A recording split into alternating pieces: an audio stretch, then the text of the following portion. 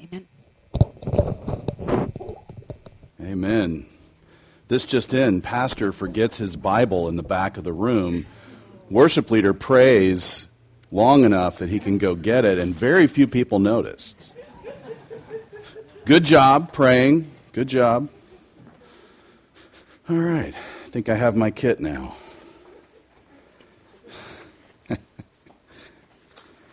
Good morning. Happy New Year. It is good to have you with us. I am Pastor Tom. If you are joining us for the first time, we're glad to have you. You can let us know that you were here on this form. Just drop it in the bucket on your way out. Also a good way to communicate prayer requests with us. If there's anything going on in your life that you need prayer for, we encourage you to fill that out. During the time of offering, later in the service, there'll be members of our prayer team back in the back corner. If you need prayer for anything while you're here or anything that's coming up in your life that you want someone to be in prayer with you about, please avail yourself of that opportunity. You may notice lying around here are some cards for you to share a memory of John Davern, and we can just leave these for his family when we're done, but you can put it in the front on your way out or drop it in the bucket and we'll take it from there. But that's a great way to kind of bless them with some memories. And we have 2 services coming up this week. John's military honors will be rendered at the Fort Sam Houston National Cemetery at 10:15 a.m. on Tuesday. That's the 10th. And then on Saturday, January 14th, we will be celebrating the life of Susan Dunn, a longtime member at Hope Church. And that will be held at the Geneva School. There is a link on our Facebook page, as well as on this form if you want to type all that in. Is it on here? No. But go to our Facebook, go to the Hope Church Facebook page if you want the Zoom link to watch the service or if you want to send it to someone.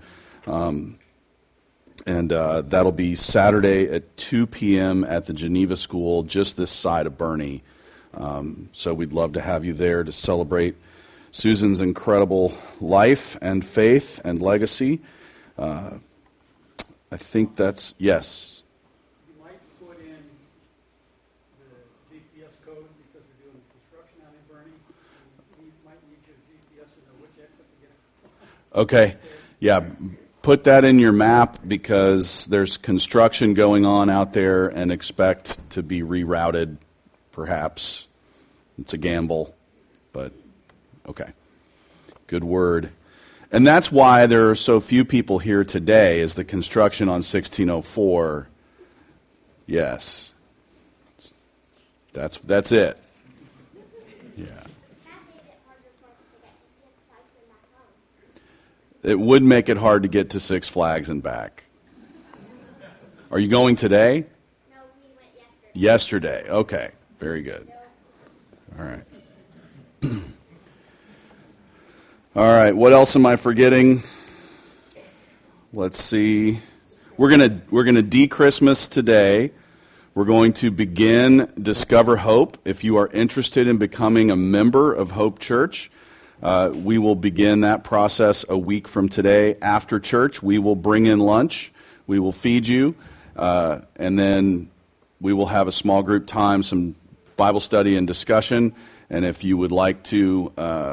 that goes for 3 Sundays, and then you can make the decision as to whether you would like to join or not. What? Men's night on the 20th, so that's not quite here yet, but that's coming up. All right. Oh, and we have chili cook-off scheduled for February 19th. All right. Jackie, you don't think you're going to take down the... Are you excited about making the chili or eating the chili? All right. Bring it on. Bring it on.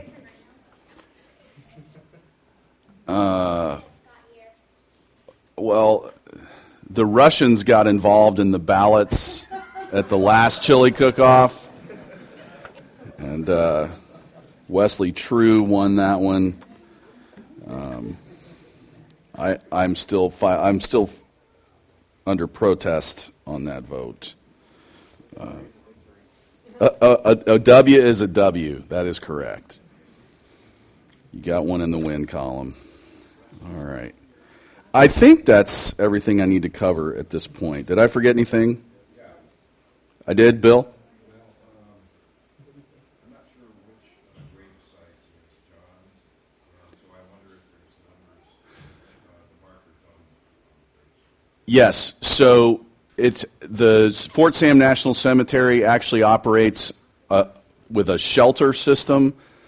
They have 5 shelters, 4 of which are currently open and operational. So we will be at shelter number 2. So if it started at 10, we'd be at shelter 1. It's at 10:15, so we'll be at shelter 2. Guess what happens if your service is at 10:30? There you go. Until it's 4 or 5 that's shut down, and then it's a gamble on the 10:45 slot. But we're going to be there at 10:15 at shelter 2. Thank you for clarifying. And it's easy to find. There's markers down the main driveway, arrows. Yes, there's signs, and do follow the signs. Do not pull in and think, I know better than the signs do where I should go, because then you'll be facing the wrong way, and somebody will need to get out, and you will be the person that's like blocking the flow of traffic and all that kind of stuff. So do follow the signs, and it is a military place, so be prepared. There's signs for everything. All right. And there will probably be a lovely person there from Porter Loring at the flagpole when you pull in to tell you that it's going to be at shelter 2. All right. Anything else? Anyone? Well, let's have all of the important people come down to the front at this time. If you are in 5th grade or younger, we invite you down for our children's chat before you go to Hope for Kids. Good morning. Good morning. You all look wonderful today. Do you feel good? Yeah, it was almost only me. Almost only you, Esther. But you got 2 Little Tibblers. 2 fellow children's ministry cohorts. So, okay. You've probably heard about Jesus. Where was he born? He was born in Bethlehem. He was born in Bethlehem, and when he was born, he was wrapped up in what? A cloth. Yeah, rags, cloths, and he was laid to sleep where? In a manger. In a feeding trough, in a manger, right? Probably had some donkey spit on it. I'm just saying. Would you like to be laid down to sleep where there's donkey spit? No. No. So, what does that tell you about Jesus' family? Were they rich and powerful? No. So, you could argue the greatest person ever to be born was born into a poor family, didn't really have a place to sleep, so they laid him down in a feeding trough, in a manger, where he could rest. And why was his birth so important? Because he was Jesus. Because he was Jesus. And who is Jesus? Jesus is God. Jesus is God. Wait a minute. I thought he was born as a baby. Was Jesus born as a baby? Yes. Yes. So he's not God. He is. He is God. And he's a baby? God came down to come, but he came down in the slow way of becoming a baby. God came to become human through Jesus, through the birth of Jesus. God became one of us so that he could lay down his life for our forgiveness. A human life for a human, right? Okay. And who came to see him when he was born? 3 kings. 3 kings. They were called the Magi. What does that mean? I don't know. I don't either. Nobody does. So 3 important people representing at least one king. Well, actually, Esther, to be clear, we don't know how many magi came to visit Jesus. We know there were more than one, so there were at least 2. What gifts did they bring? They brought gold and treasure and crowns. Gold and frankincense and myrrh, right, which are very valuable. And so they gave those gifts to the baby, to his parents. Seems like a silly thing to give to a baby, doesn't it? They should have brought diapers. I'm just saying. But they brought gold and frankincense and myrrh because they understood that this was the birth of a king. And how do you honor a king? You give them gold. You give him gold and frankincense and myrrh and things that are, well, that important people get, right? So here he is, lying in a manger with donkey spit on it, and 3 people, multiple people show up with 3 gifts, gold, frankincense, and myrrh, fit for a king, and they lay them at his feet. That's pretty awesome. Do you know what that tells us? That Jesus, this God who became a baby, was and is the King of Kings, the Lord of Lords, the name above all names. That's Jesus. And here's the best part. Where does Jesus live? In heaven. In our hearts. Both. In heaven and in our hearts. So the King of Kings, the Lord of Lords, the Lord of Lords, the name above all names lives in your heart. He loves you. You are his child. He loves you. Right? Okay. That's pretty awesome. The most important person ever born on this planet loves you. That's a good message. You agree? Okay. Can we pray? All right. Dear God, thank you for becoming one of us, for becoming human, for being born in Bethlehem so long ago, for what Jesus means to each one of us, that he is the King of Kings, the Lord of Lords, the name above all names, and that he lives in each of our hearts. And we thank you for that gift, for your love, and we pray your blessing over these children as they learn more about you through your word this morning in Hope for Kids. Fill them with your Holy Spirit and lead them into a deeper understanding of how much you love them. In Jesus' name we pray. Amen. Y'all have a great time.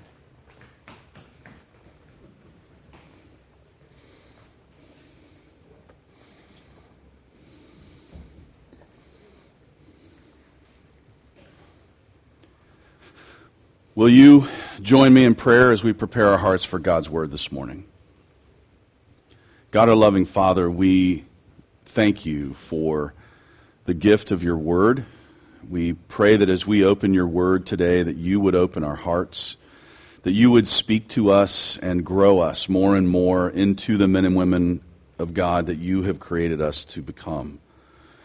We ask that you would take all of the distractions that stand between us and you and what you want for us, and that we would lay them at the foot of your cross, that we would find there the grace, the strength, the hope, and purpose that we need to move toward what you have for us.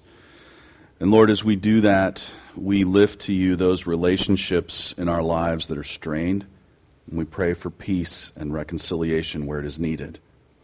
We lift before you those whom we know and love who are sick or recovering from medical procedures or facing uncertain diagnoses.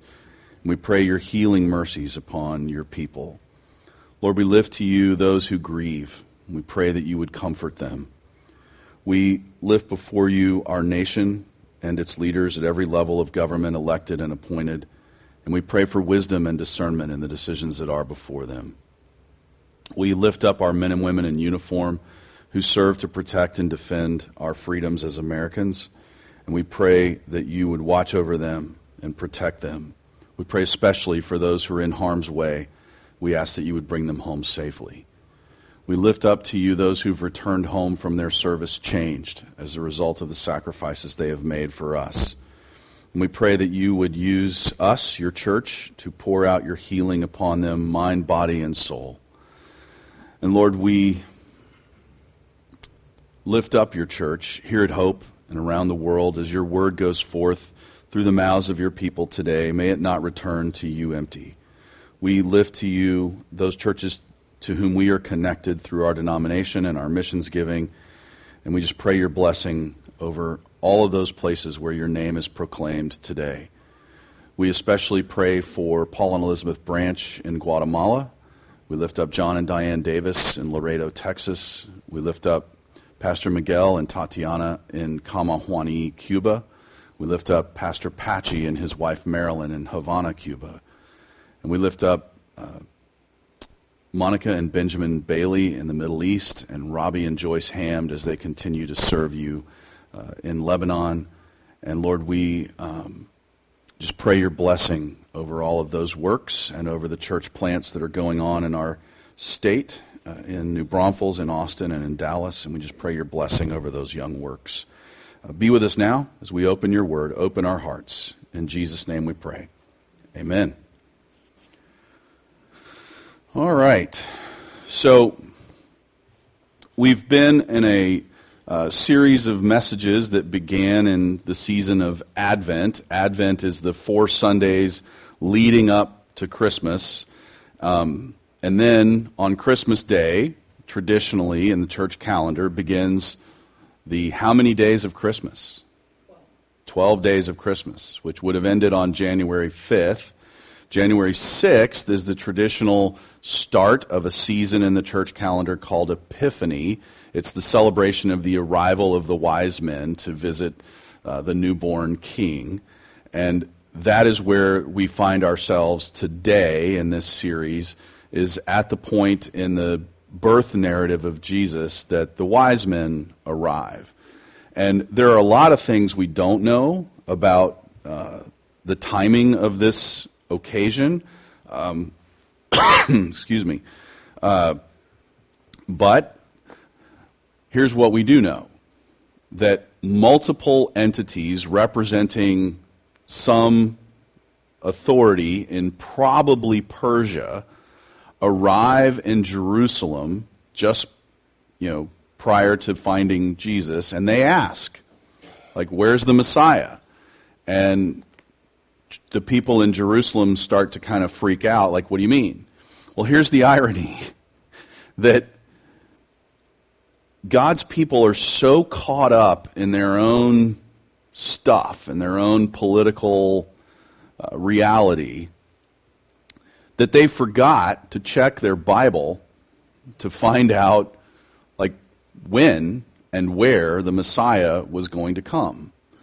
And so 3 people representing a foreign entity, and again, probably from Persia, which is modern-day Iran, show up in Jerusalem saying, we have a copy of your Bible that this guy named Daniel left for us, and it says that there should be a king born here, somewhere around here, around this time. Do you know anything about him? And the beauty of the whole thing, right? God's people refused to obey him in antiquity, as we do now, as we still do now, and he let them go into captivity by a foreign government. That was the Babylonian Empire that took over Israel and Judah. And off went all of their prophets, all of their leaders, all of their accessories at the temple, all of their scriptures. And then shortly thereafter, Babylon was overthrown by the Persian Empire, and all of that got captured and brought into the umbrella of the Medo-Persian Empire. And then all of these scriptures are copied and studied. In antiquity, people in authority, they wanted knowledge. This knowledge was power, and they wanted to know, like, what does your God know? Does he know anything our God doesn't know? And these Jewish scriptures were a new source of knowledge and understanding for these kings. And one of those kings fell in love with a Jewish woman named Esther. And that marriage wound up bringing about an example of God's salvation on his people. And Esther's grandson, we think, or somewhere around one of her near descendants, was the king who said, Israel can go home. You can take your stuff and your scriptures and your leaders and your prophets and you can return home. And so it's almost like Esther saved Israel twice. She saved them. You can read that in the book of Esther. But then after the book of Esther, it's one of her descendants, probably, who then releases God's people to return to Israel. And they rebuild the temple where Jesus is dedicated as a baby. So Jesus is born. He's taken 8 days later to the temple. He's dedicated there. He is then taken home. And at some point in the intervening months or couple of years, we don't know, these three magistrates, the Magi from Persia, arrive in Jerusalem looking for the Messiah. They were reading the Jewish Bible. The people that were supposed to be paying attention to God's word had taken their eye off the ball. And they totally missed the fact that the Messiah was to be born in their midst, in their time. And so we come this morning to this convergence of history, the convergence of this Medo-Persian Empire and their accumulation of knowledge centuries prior, and their scholars, their students of all of these scriptures, who realize when they see a sign in the sky that the time has come. And so they pack up their camels and they head off to Jerusalem. You'll see it all play out here. But that's where we are today in the birth narrative of Jesus. We're going to start. Our first reading comes from Matthew chapter 2. I'm going to read verses 1 through 12. Here we go. Now after Jesus was born in Bethlehem of Judea in the days of Herod the king, behold, wise men from the east came to Jerusalem, saying, Where is he who has been born King of the Jews? For we saw his star when it rose and have come to worship him. When Herod the king heard this, he was troubled, and all Jerusalem with him. And assembling all the chief priests and scribes of the people, he inquired of them where the Christ was to be born. They told him, In Bethlehem of Judea. For so it is written by the prophet, And you, O Bethlehem, in the land of Judah, are by no means least among the rulers of Judah, for from you shall come a ruler who will shepherd my people Israel. Then Herod summoned the wise men secretly and ascertained from them what time the star had appeared.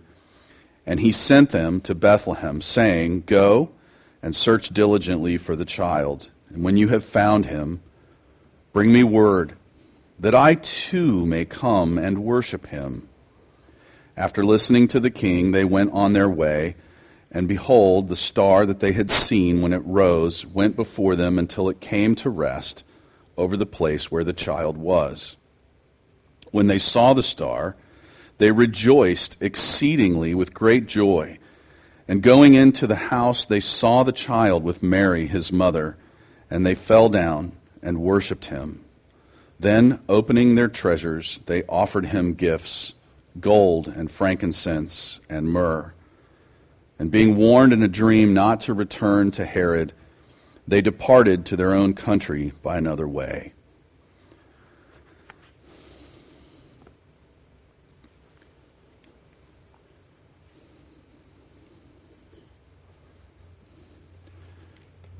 So a king is born, and the current king knows nothing about him. That's odd, is it not? Typically, I think, when royalty is born, everyone knows. It's announced. It's celebrated. It's public knowledge. And in this case, the King of Kings and Lord of Lords, the name above all names, is born in obscurity. And the current reigning political king over the people of Israel, Herod the Great, knows nothing about it. And this would be bothersome enough, except that there's some other king somewhere else whose wise scholars did know. They saw the sign. They knew what it meant because they had read their Bible. And they came to find the king who had been born. But they came to the current king because I think that's what you would do, especially if you're representing a foreign entity. You would come to the political sovereign of that region and announce your purpose, or you could be in trouble. And so they did. And you probably know the rest of that story, that Herod, the wise men, didn't go back and tell him where the baby was, and Herod freaked out. And he had all the children under the age of 2 that were in the region of Bethlehem executed. Funny thing to do. Not funny, haha, funny, weird. And you might even think, well, that has to be fiction. No ruler would do that. I'll just throw you a little extra free piece of history. This is according to a Jewish historian named Josephus. When Herod fell ill on his deathbed, this was around 3 or 4 BC, so very shortly after Jesus was born, and he had issued this order. He fell ill, and he knew he was likely going to die. So he had 80 Jewish elders arrested and put in detention, and gave orders that if I die, they are all to be executed. And he actually said, so that there will be mourning when I pass. There will be mourning in the streets of Israel when I die. What do you call that? Sick, crazy, megalomaniac, evil, right? This is like really crazy. So, ordering the execution of a handful of 2-year-olds and younger does not seem out of character with the rest of the way history describes this person, right? He was loco. He was insane. And so in an effort to preserve and protect his power, which is so funny, because he really didn't have much power. He was a vassal under the Roman governor. So he didn't really have any, he was just sort of he was in charge of making sure that his tax collectors brought in revenue for the Roman Empire. That was about the extent of his authority. He didn't actually have political authority. He was just sort of a lower level operative with ceremonial authority. And yet he was paranoid enough to order all of these executions. The good news is, when he did die, the orders to execute the 80 elders were torn up, and they were all released, and there was celebrations in the streets of Israel on the death of Herod the Great. So, go God. But here we are in this episode where all of this history is converging in a very small town, in a very obscure place on the map, because that's where the Bible said the Messiah would be born. And here comes all of the learning of the Persians to this point, this focal point in human history, to recognize this is the one. This is the king. He was called here and elsewhere the King of the Jews. This was a significant title. You have probably seen a crucifix with the letters I-N-R-I on a little board above the figure of Jesus. That, if I can just translate that for you, those letters stand for Jesus of Nazareth, King of the Jews. Rex Judaeum, R-I. Jesus starts with an I in Greek or Latin. Nazareth, that's where the N comes from. I-N. Rex for king, R. I of the Yedua or something like that. Judaism also starts with an I. So I-N-R-I is just an abbreviation because it's hard if you're making a little tiny crucifix to write out Jesus of Nazareth, King of the Jews in 3 different languages. So that's what the abbreviation comes from. I-N-R-I is not in the Bible. It's just an abbreviation that artists put on top of the cross when they were making crucifixes long, long ago, and it kind of stuck. But that's his name as is given in this passage, and we'll see another instance of that later in this time. But he is Jesus of Nazareth, King of the Jews. I guess I should probably explain the Nazareth part, since he was born in Bethlehem. I'll do that very briefly. There's another prophecy that talks about the Messiah coming out of Nazareth, which is a different region of Israel. And we know that Jesus' parents were living in that region when Mary was pregnant, and they traveled to Bethlehem in Judah so that they could register for a census. That's where he was born. And then after that, at some point, they returned, when the baby was well enough to travel, they returned to Nazareth, where he grew up. And so out of Nazareth comes the Messiah who was born in Bethlehem. It's a little confusing, but that's how we think it all played out. And we actually don't know how many wise men came. We know there was more than one. They brought 3 gifts, and we don't know if they actually came to Bethlehem or if they went to Bethlehem and they said, no, they left for Nazareth and they went to Nazareth and then left. We don't know. It doesn't say. So we don't know how soon they got there.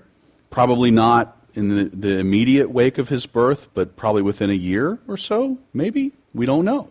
It's hard to say. Those dates aren't recorded. All right, there's the facts. Let's try to look at what all this means for us. I love this appearance of these magistrates from a foreign land coming to find the king of the Jews. I love this. It tells us what we are to do. We are to seek him. We are to seek him as our king. We are to look for our sign. And I think this is different for each one of us. I'll just tell you a couple of mine. I was a kid, and I was at a summer camp, and I was standing on a bridge at night, and there's water flowing underneath me, and the stars are in the heavens above me, and I can see the starlight glistening off the water. And I was overcome with this realization that there's something bigger than me out there that is awesome. And I was probably 8, 9, something like that. And I vividly remember this moment as sort of the opening of that door, that window to heaven, like there's something more. I couldn't have told you at that moment exactly what that meant or what it looked like. I just knew that God was saying, hello, look up, look around you. I'm everywhere. And this isn't your last sign, but this is your first. And again, I just knew in that moment there was something greater, something grander, something magnificent, holy, and worthy of praise and honor and worship. And then later in my life, probably around the time I was in high school, I wanted to be like my older brother. I still want to be like my older brother, but that's not important right now. And he had gone to this program at his high school called Young Life. It was just a Christian youth group kind of thing. And I wanted to be like him, and so when I got to high school, I went to Young Life. And I remember God using that to sort of crystallize for me what it was that I came to be aware of on that bridge. Here's why I'm telling you all this. Each of us are given signs in our life, in our lives, that may not be fully understood at first, but will gain clarity later. As we look at all these things together, they begin to make sense. And this is exactly what God did with these wise men. They had these scriptures. They had a general idea from the scriptures of when and where. But then they saw a sign in the sky. And in the ancient world, everyone was paying attention. They saw the sign, and they said, that's different. We don't know that sign. We haven't seen that light before. So it wasn't Halley's Comet. That was known. That was a known entity in the ancient world. It was something else. It was probably something supernatural. But we don't know that. And so they see the sign, they search the scriptures, and they say, we need to pack our camels and get to Israel. Something big is happening. So off they go. And again, what is that in your life? What are the signs that God has put before you? What in your life has pointed you to the Messiah? And even more importantly, who in your life points to him? What has God put in your life to point you to the King of Kings? And who has God put in your life to orient you towards the heart of God? To the Messiah. What? Who? If you don't already have your answer, it will come. It will all come together at some point. Look for your sign and search the scriptures. The wise men did it right. They read their Bibles. The people who were the possessors of the Holy Scriptures, they failed. The irony here is you can't miss it, right? It's like having my Bible by my bed and never opening it, right? We do this. We're spoiled. We all have one of these probably. We just don't search it. So there it is. Look for the sign. Search the scriptures. When you're reading your Bible, the first thing I would tell you is understand context. Understand the context of the passage that you're reading. So if you're reading from the Old Testament, you need to understand this was written before Jesus came. If you're reading from the New Testament, you need to understand this was written after Jesus came. It's looking back to the cross. And if I can just make a suggestion, like one of my favorite resources, and we stumbled across this a few years ago. Let's say that you see a passage somewhere that's from, I don't know, pick a book, Numbers, all right? You can go to this website called thebibleproject.com, and you can watch about an 8-minute video on the book of Numbers. And it will give you like the full context of that book of the Bible. It's brilliant. It's like a cool little cartoon as the guy taught. It's really well done. And then go read your passage in Numbers, right? Or read the whole book or whatever you're up to. Get some context and open your Bible. And here are the two questions I want you to ask. How does this passage reveal my need for Jesus, for the Messiah? Is it talking about anger or selfishness or pride or hatred or grief or anything? What's it talking about? What's it revealing in me that shows my need for the cross? And then how does this passage point to the Messiah? How does it point to him? Those are the two questions. And those of you who've been around me for a while, you understand, like you've heard me say this before, I have a pet peeve with published Christian material. Here it is. It all goes like this. Read this passage. Great. Good job. What does this passage say? Excellent question. Right? Put it in context. Understand it for what it is. Then, what does this passage say you ought to be doing? Okay. Then, it leaves the Bible altogether. This is Christian curriculum. Anything published anywhere. It's a little bit of a generalization, but just bear with me.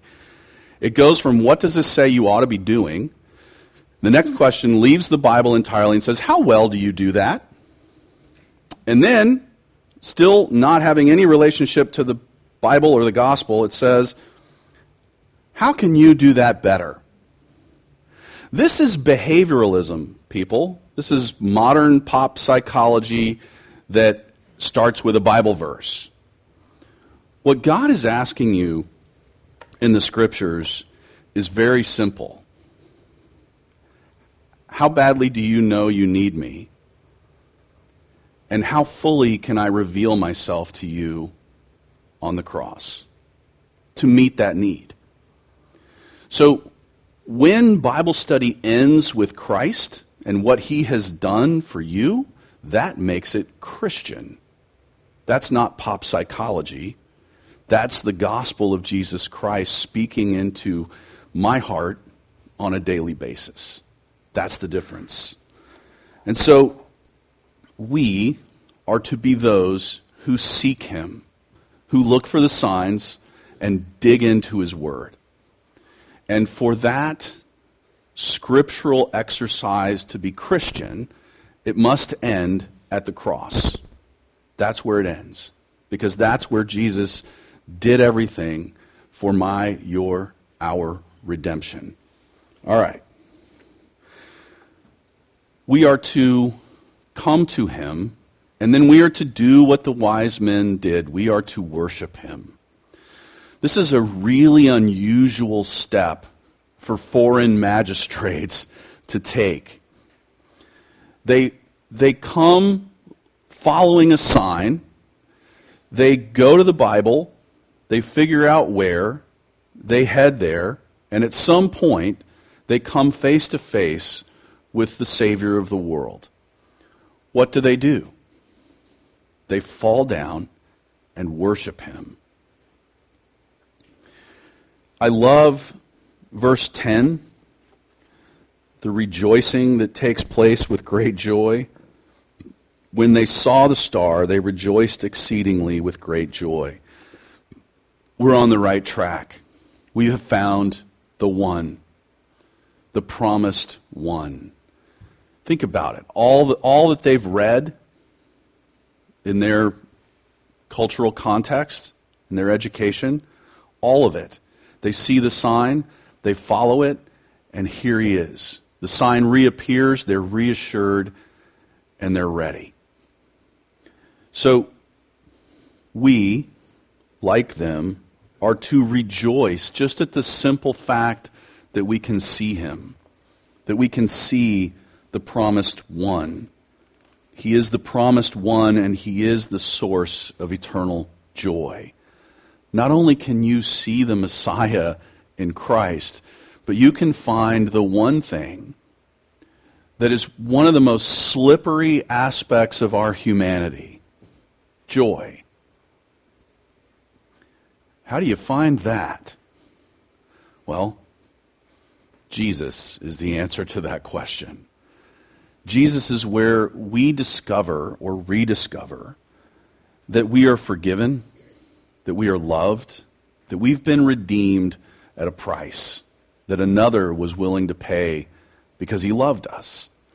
And so there, we rejoice in the promised one, and we find eternal joy. And we give him what is fit for a king. We bow down before him and worship him, and we treasure him. So much has been made of the three gifts. I want to uncomplicate them for you. So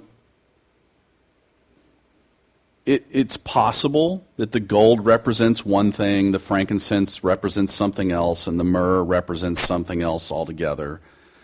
It's also possible that these are the gifts that you bring to royalty. That this is the tribute that you pay to a newborn king. That in its simplicity, this is a recognition of the authority of God resting on this baby. That this is God himself become human. And so I would just say, probably best, at least for now, just leave it there. They pay tribute to a king. They recognize who he is. They bow down before him. They worship him. They treasure him. And they obey him. God tells them, go home a different way. And they do. And they take their message with them. And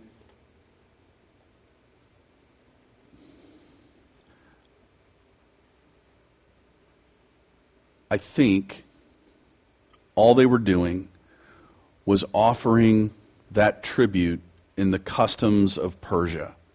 This is what these three things represent the wealth of their country of origin, and they're offering them to him as a sign that he is a treasured gift. I want to snip a few passages out of the end of the Gospel of John as we move through this last portion here. And these are going to come from the crucifixion narrative and the resurrection narrative. And you will see where we get the INRI sign from, the Jesus of Nazareth, King of the Jews. Here we go.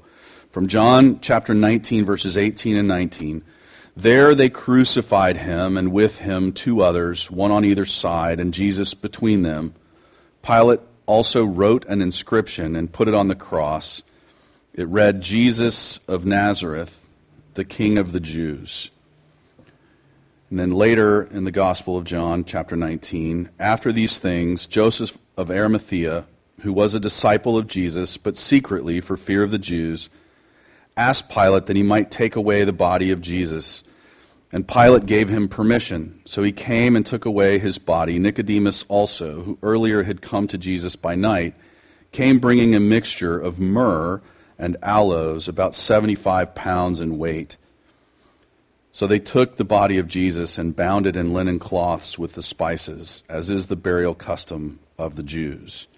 And then after the resurrection, John 20:19, on the evening of that day, the first day of the week, the doors being locked where the disciples were for fear of the Jews, Jesus came and stood among them and said to them, peace be with you. So,